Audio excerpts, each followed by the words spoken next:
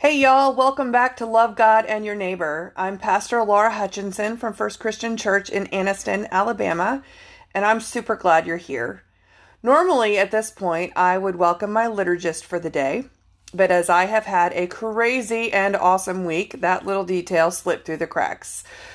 What made this past week so crazy awesome was I spent a lot of it organizing a prayer rally, which we held yesterday at our local park.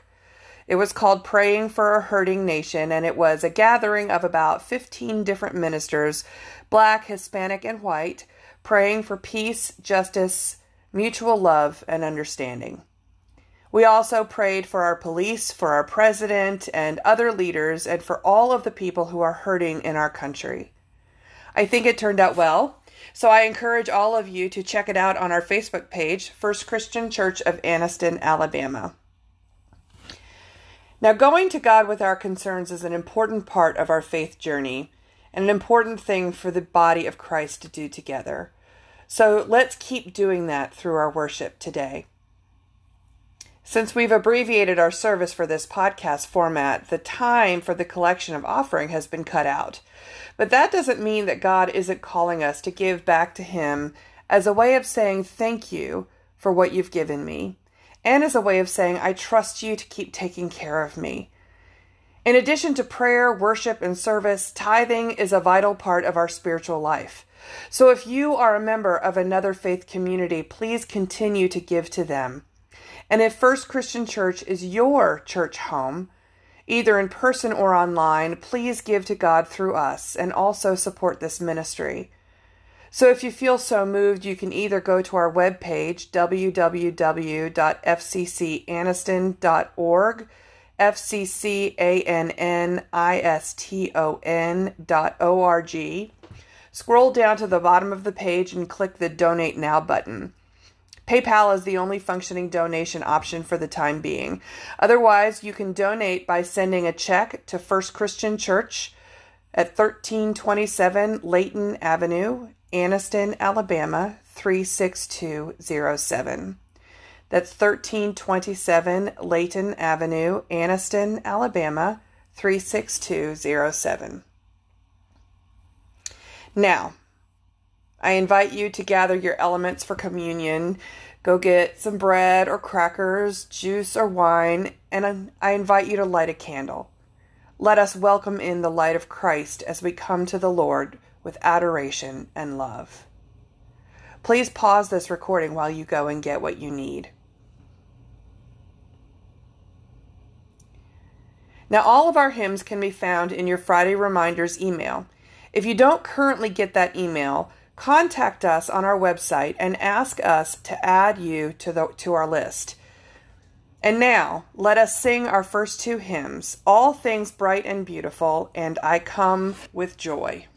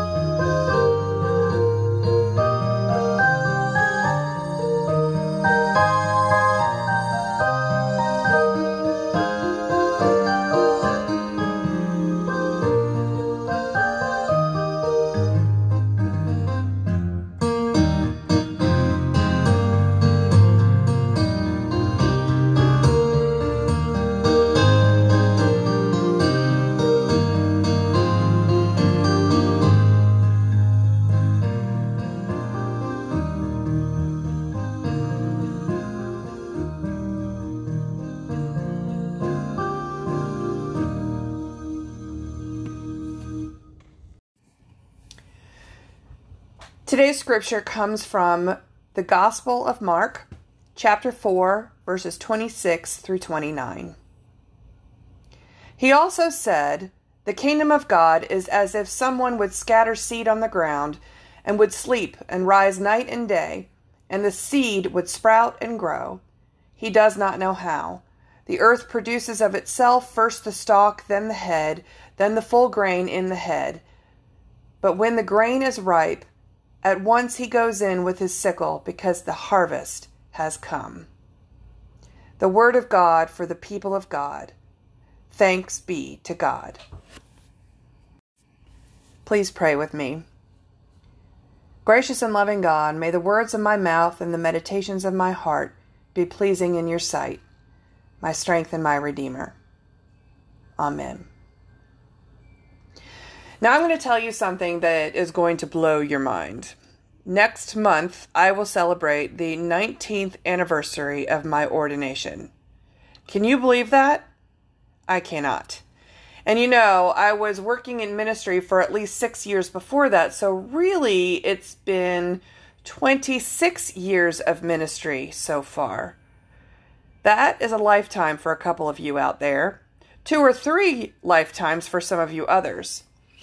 That is a lot of preaching, a lot of teaching, a lot of listening and pastoral care. There's also a lot of mission trips and youth sleepovers and lock-ins and a lot of sleep lost, actually. And in all that time, do you know how many people have come to Christ because of me? Do you know how many people have been saved because of my influence? Well, I have no idea. I don't really know who is saved because of me. Sure, I know a lot of people that I've worked with over the years who have loved me as I have loved them, who have told me ways that I've helped them or influenced them in a positive way, which is a truly special blessing to have someone tell you things like that. But I couldn't tell you one person that I know of who has been saved because of my witness to them. Now, what does that tell you about my ministry? Does it mean that I'm not good at sharing the gospel? Does it mean that I'm a failure at evangelizing the good news of Jesus Christ? Well, no, actually it doesn't. Of course, it doesn't mean I'm not a failure either, but we won't dwell on that right now. The thing is, it's not my job to save souls. It's not your job either. In fact, it's no person's job except Jesus to save anyone's soul at all. So what do you think about that? I imagine some of you are thinking, well, what are we paying you for then? Which is a truly valid question, and I'm so glad you asked. My purpose is to guide you to understanding the Word of God so that you can go out and share it with other people. I'm also here to help you and to walk with you as the Word of God grows within you throughout your life. And what does that word say? It says this: Jesus said, "The kingdom of God is as if someone would scatter seed on the ground and would sleep and rise night and day, and the seed would sprout and grow. He does not know how."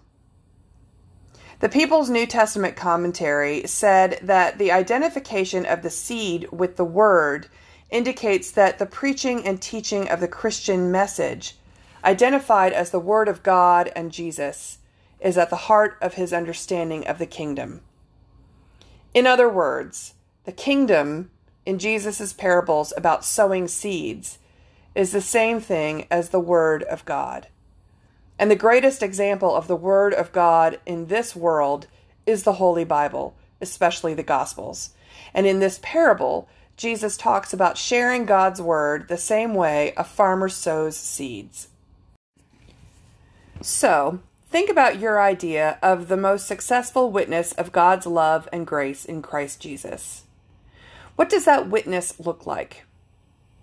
Do you think anyone has ever walked up to a non-believer on the street, quoted Bible verses at them, and the non-believer suddenly believed in the birth, life, death, and resurrection of Jesus? That immediately their hearts and souls were transformed? I mean, anything is possible with God, but I doubt that's been successful more than a few times, if any.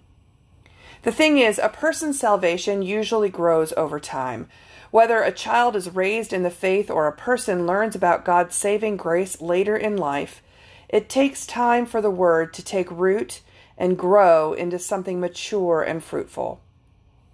Eugene Peterson talks about it like this: the person who looks for quick results in the seed planting of the word will be disappointed. If I want potatoes for dinner tomorrow, it will do me little good to plant them in my garden tonight. There are long stretches of darkness and invisibility and silence that separate planting and reaping. During the stretches of waiting, there is cultivating and weeding and nurturing and planting still other seeds. So how do we evangelize? Do we save people? Do we who have the knowledge of the gospel have the responsibility of making people believe? No. Our responsibility, our only responsibility, is to share the word of God with others. We plant that word and move on and do not worry about whether it will grow or not. We do not know how it will take root or even if it will take root, but we trust that the word will grow in God's will. The seed in the parable is the word of God. The ground or the earth is a person who hears the word. So how does this contrast with people thinking about evangelism in Christian culture today? Well, many churches teach that it is the Christian's responsibility to save each and every person who does not know Jesus. Very often there is a heightened sense of anxiety in Christians because they have been taught that they are responsible for the salvation of everyone else. And in conflict with this responsibility, if they fail to save people, then their salvation is somehow in jeopardy.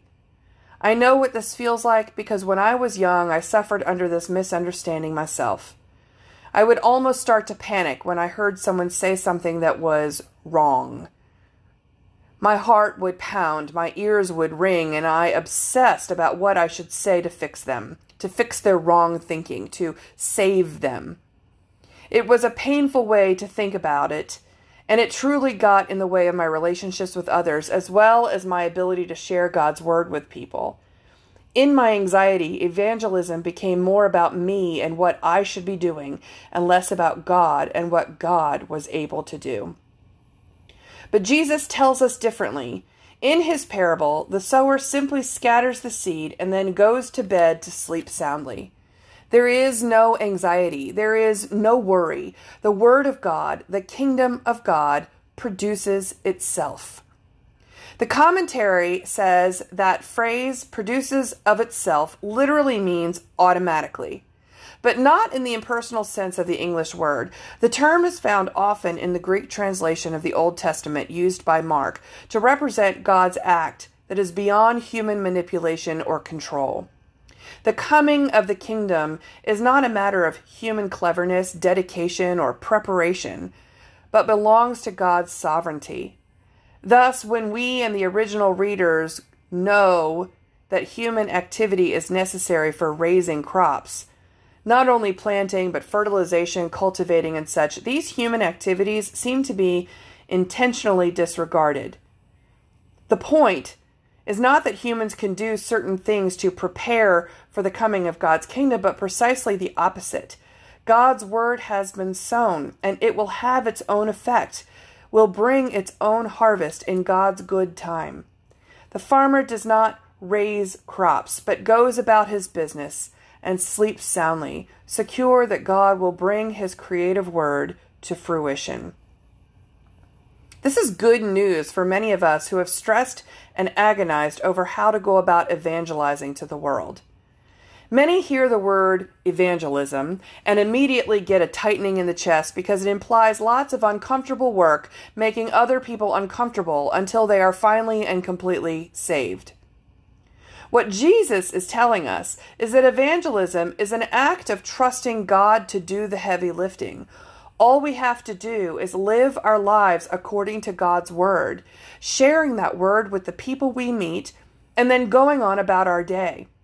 And when we go to bed at night, we don't need to worry about whether we've accomplished our conversion quota for the day. We just sleep. And God's word, God's kingdom will grow and flourish the way God wants it to and when God wants it to. There was a waiter who worked at a restaurant I went to a while back who seemed to suffer under the illusion that he was responsible for the souls of every person who came into that restaurant. As a customer watching his loud and manic sharing of his version of the good news, I was pretty upset, I have to say. I was there, like all the other people, to eat my dinner and talk to my family. And he was shoving his faith down the throats of everyone around. After I complained to the manager about it, and then the manager spoke to the waiter, that guy came up to our table and proceeded to try and save me personally for about 15 minutes until I finally convinced him to go away. Well, I've often thought of that waiter since then, and it was always with a feeling of frustration and contempt. I felt he was arrogant and an embarrassment to me as a Christian. But now as I reflect on this scripture, I realize that he was just a victim of bad theology. I imagine he does lay awake at night worrying about whether he saved anyone that day. I imagine that his compulsion to convince people of the legitimacy of his beliefs is a derailing factor in his life and keeps him from being able to truly connect with people and with God. So today, rather than feeling angry with him, I feel sorry for him and I pray for him that he will be able to rest in the knowledge that God is in control and that God's word is powerful enough to grow all on its own. But you might be thinking, what could that young man have done differently to sow the seeds of God's word with his customers?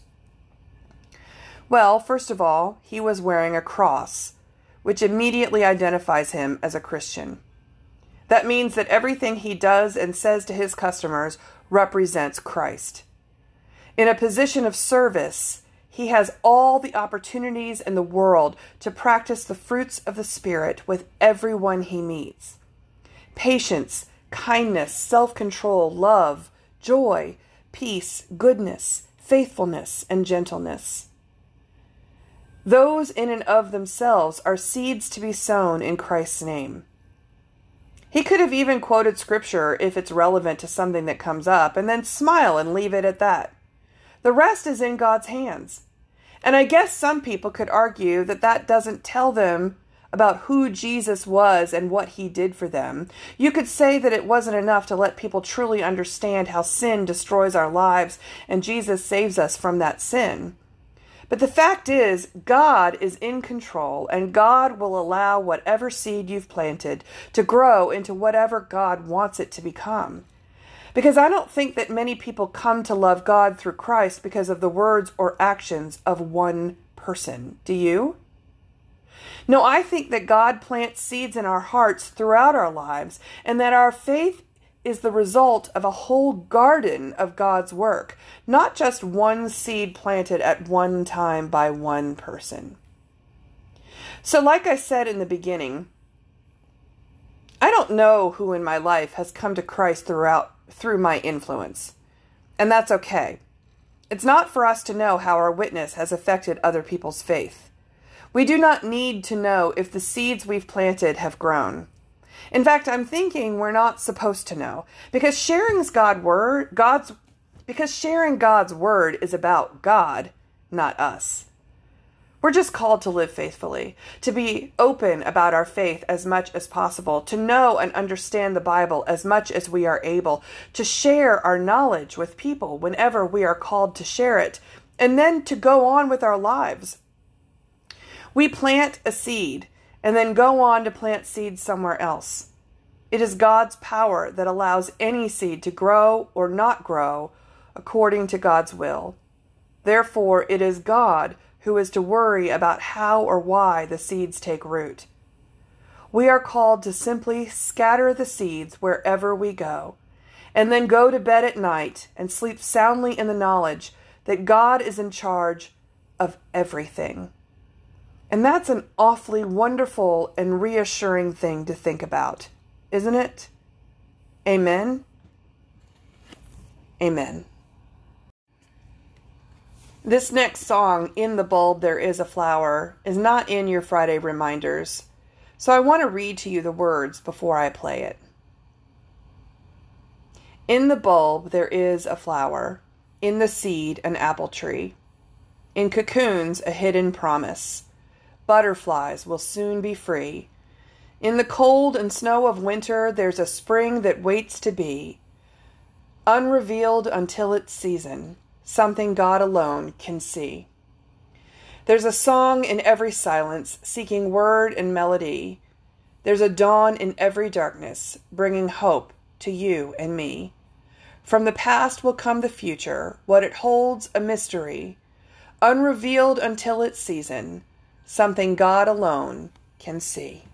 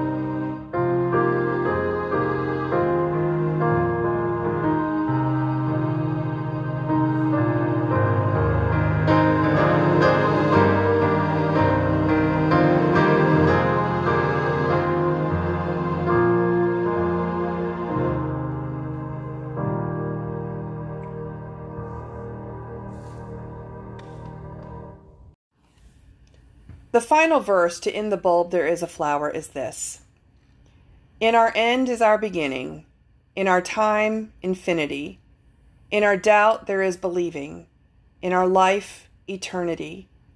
In our death, a resurrection, at the last, a victory. Unrevealed until its season, something God alone can see. We are here because Emmanuel, God with us, sacrificed himself on behalf of our sins and gave us the gift of eternity.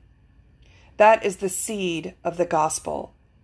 We are here because someone, guided by God, planted that seed in us. We are here because the Holy Spirit of God nurtured that seed and allowed it to flourish. We are here because God loves us enough to prepare a place for us, and in God's infinite grace, a place is set for everyone. I invite you now to come and eat. On the night when the Lord was betrayed, he took the bread, blessed it, and said, "This is my body broken for you. Eat it in remembrance of me." In the same way, after supper, he took the cup, blessed it, and said, "This cup is the new covenant in my blood. As often as you drink it in remembrance of me. For as often as you eat this bread and drink of this cup, you proclaim the Lord's death until he comes again." Let us pray. Loving God, we thank you for the gift of this meal and all that it represents. Your love is overwhelming, even in the limited capacity that we can understand it. Thank you for offering up your body. Thank you for shedding your blood. Thank you for creating a place for us in eternity with you. Thank you. Amen. Take and eat, the body of Christ broken for you. the blood of Christ, the cup of salvation. In celebration of all that Christ has done, let us sing together, Holy Ground.